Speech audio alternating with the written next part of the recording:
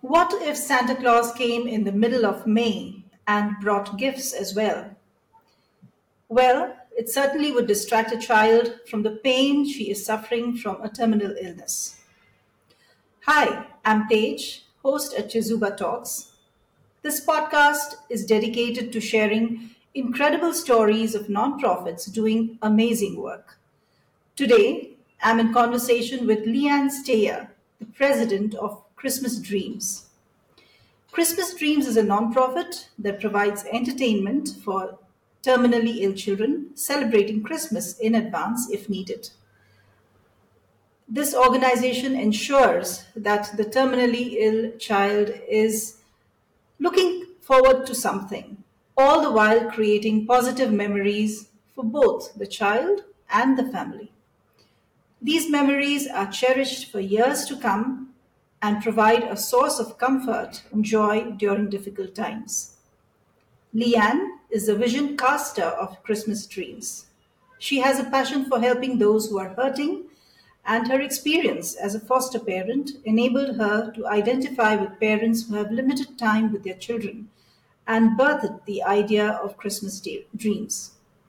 She has recently earned her Doctor of Santa Clausology from the International University of Santa Claus. Wow, that is so cool. How about that? Welcome, Leanne. Thank you for joining us today. Well, thank you so much for having me. I'm excited to share what we're doing and how we do it, and just kind of get our name out there for people who don't know what we're doing, and see how they can help support us along the way. And yeah, it'd be fun. Absolutely wonderful. So, please tell us about the inspiration. Why did you start off with this nonprofit? Sure. Well, as you mentioned, I had a foster child. And so it became clear his mother was incarcerated while I was taking care of him. And so when she was about to get out of prison, I wasn't sure what she was doing. She had talked about trying to get him, or how all that was going to work. And so my time, I understood, was very limited with him. I had him since he was 2 days old, and this was coming up on 4 years. And so it was just a roller coaster ride of, oh my goodness, is this my last birthday to celebrate with him? You know, I've just connected with this child, and it was heartbreaking. So I just wanted to make every celebration I had huge and big and memorable, and something that I could hold on to for years to come, not knowing what my future was with him. As it turned out, I ended up adopting him. And so it wasn't our last Christmas or last Easter or last birthday, but it just became apparent to me that I wasn't the only one who had this journey, that there were some families that this was their everyday struggle.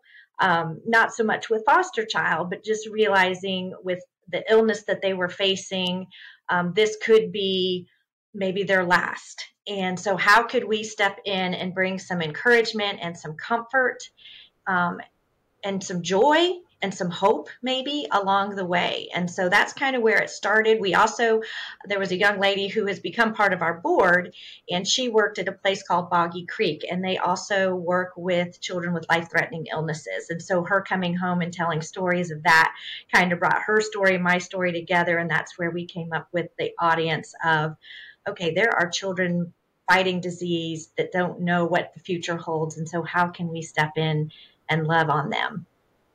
Yeah, that is so heartwarming.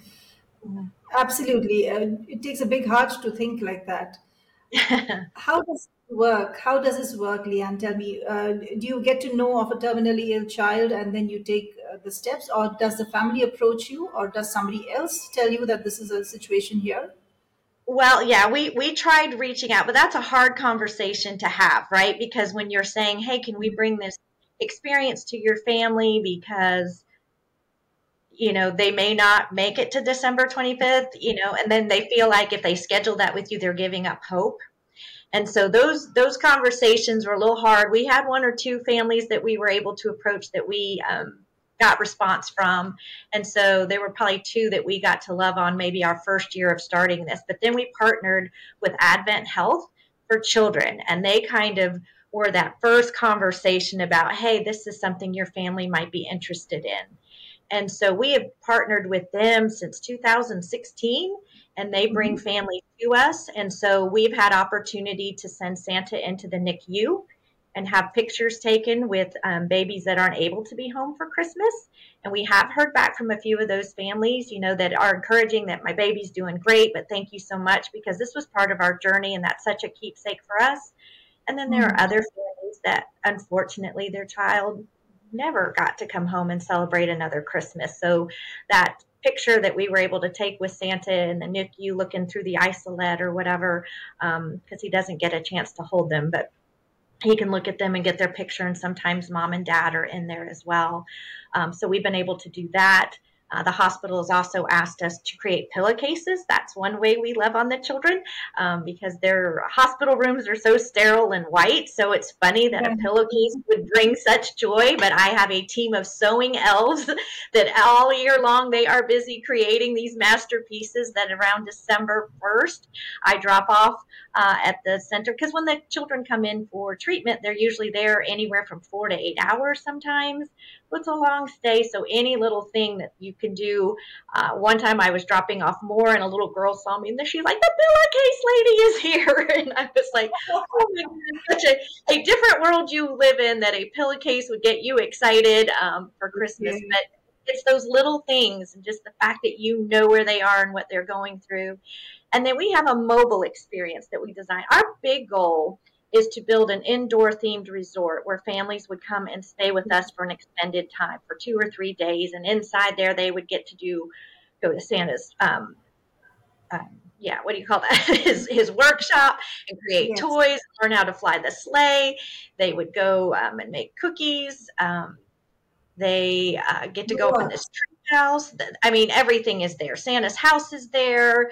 The reindeer barn is there. There's a snow mountain and everything. So that is our big dream. But as we're trying to raise the millions of dollars to build that, our board knew that we needed to be doing something right now, that there are children and families hurting now. So we had the grand idea of let's take some of the elements from that themed resort and put them into a 40-foot trailer. So we had a trailer donate. Well, it wasn't donated. I paid $1 for it. I am a bargain shopper. So we got a 40-foot freezer truck that we gutted. And so inside of it, we divided it into 3 sections. So the first section is is Mrs. Claus's kitchen. So the kids get to come in there and they make a cookie with her, and get to lick the spoon and eat as much frosting and marshmallows as they want. And then they move to the Tinker Shop, and in the Tinker Shop is an elf, and they help elf helps them create a toy or a keepsake, because again, for these families, those keepsakes are just so important. So I think last year we did pin punching in an ornament. The year before that, we had an ornament that we put a string of ribbon that was as tall as the child and the year on it. So remember, I was this tall on this year. And so they get to have fun in there. There's a train that goes around, and we have some vintage toys so that parents can kind of have a connection with, oh my goodness, I had one of these. Let me show you how it works.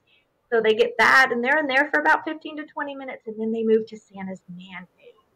And Santa's man cave, he's got the fireplace going. We have Santa's, because he's kicked back in his man cave, he doesn't have his coat or his boots on. So the coat is hanging on a hook. The boots are there that the children can try on.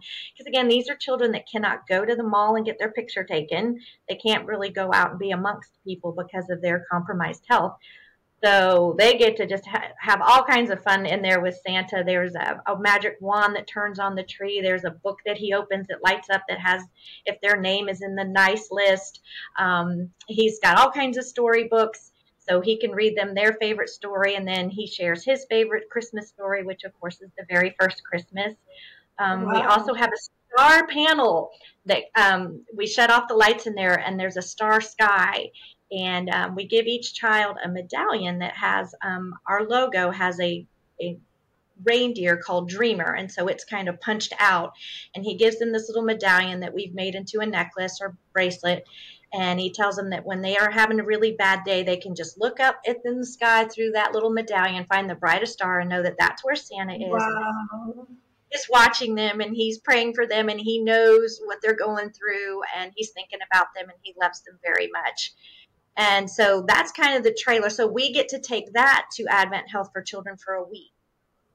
This year, I'm excited to say we're starting to work right now. There's another children's charity group up in Louisville, Kentucky, and we have been invited to come up and do a Christmas in July event for their children that are battling different illnesses and things. And so we're going to get to go up for a week in July, just around the corner, and love on some of those families. So there's other people that kind of connect us to the family. I know that was a long answer, but I get excited talking about the trailer because that's our big thing. And it's mobile.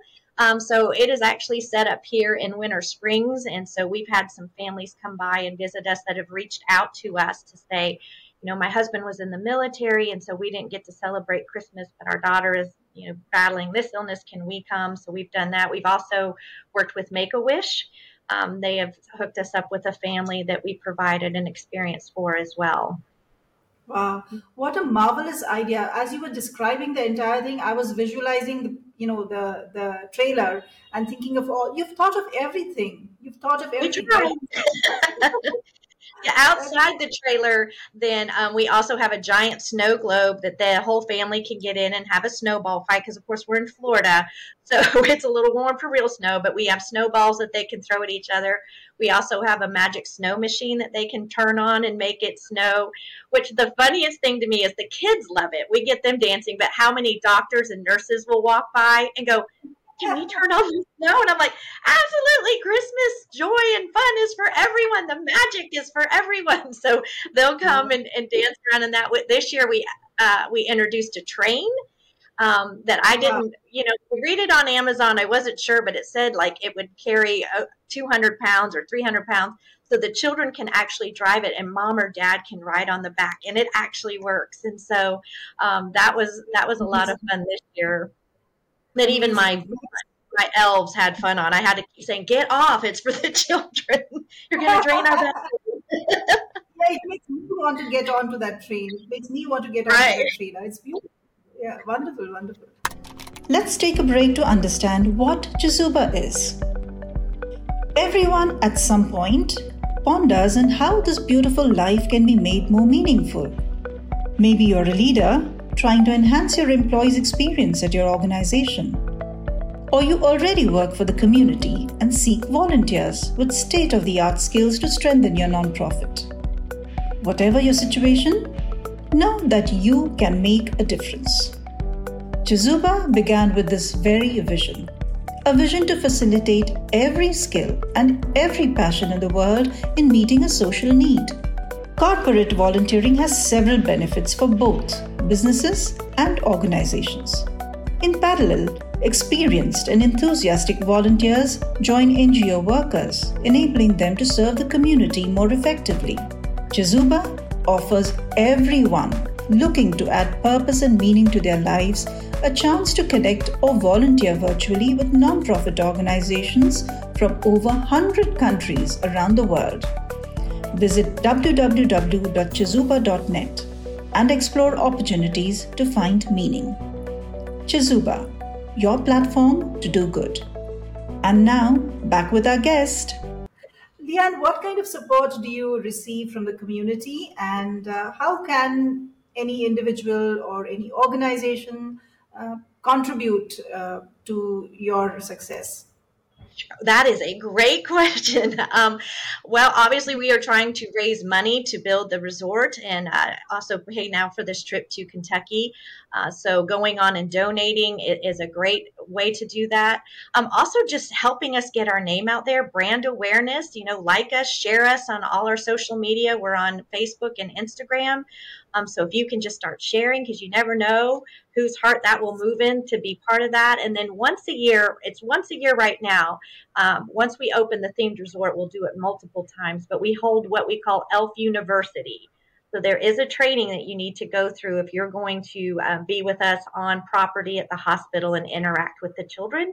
You kind of need to understand our history and then our story of Santa that we are putting forth, and making sure all of our answers are the same. We have a good amount of how you deal with difficult questions. But so, yeah, there's a training that you can go to if you're interested in volunteering with us. And that usually happens around September. And then we take, again, it's a small crew, so we don't need a ton of volunteers right now.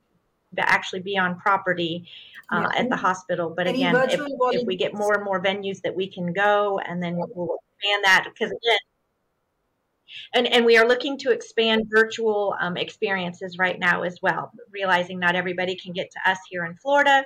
So if there is a child in, let's say, Maine or South Dakota who wants an experience with us, how can we make that happen? So we're dreaming that right now to see.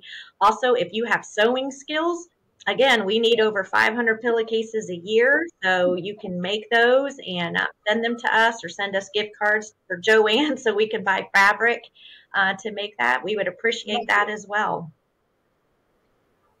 Wonderful. I wish you luck in all that support you require. Last but not the least, I read about the story on your website. Could you just tell us Emily's story?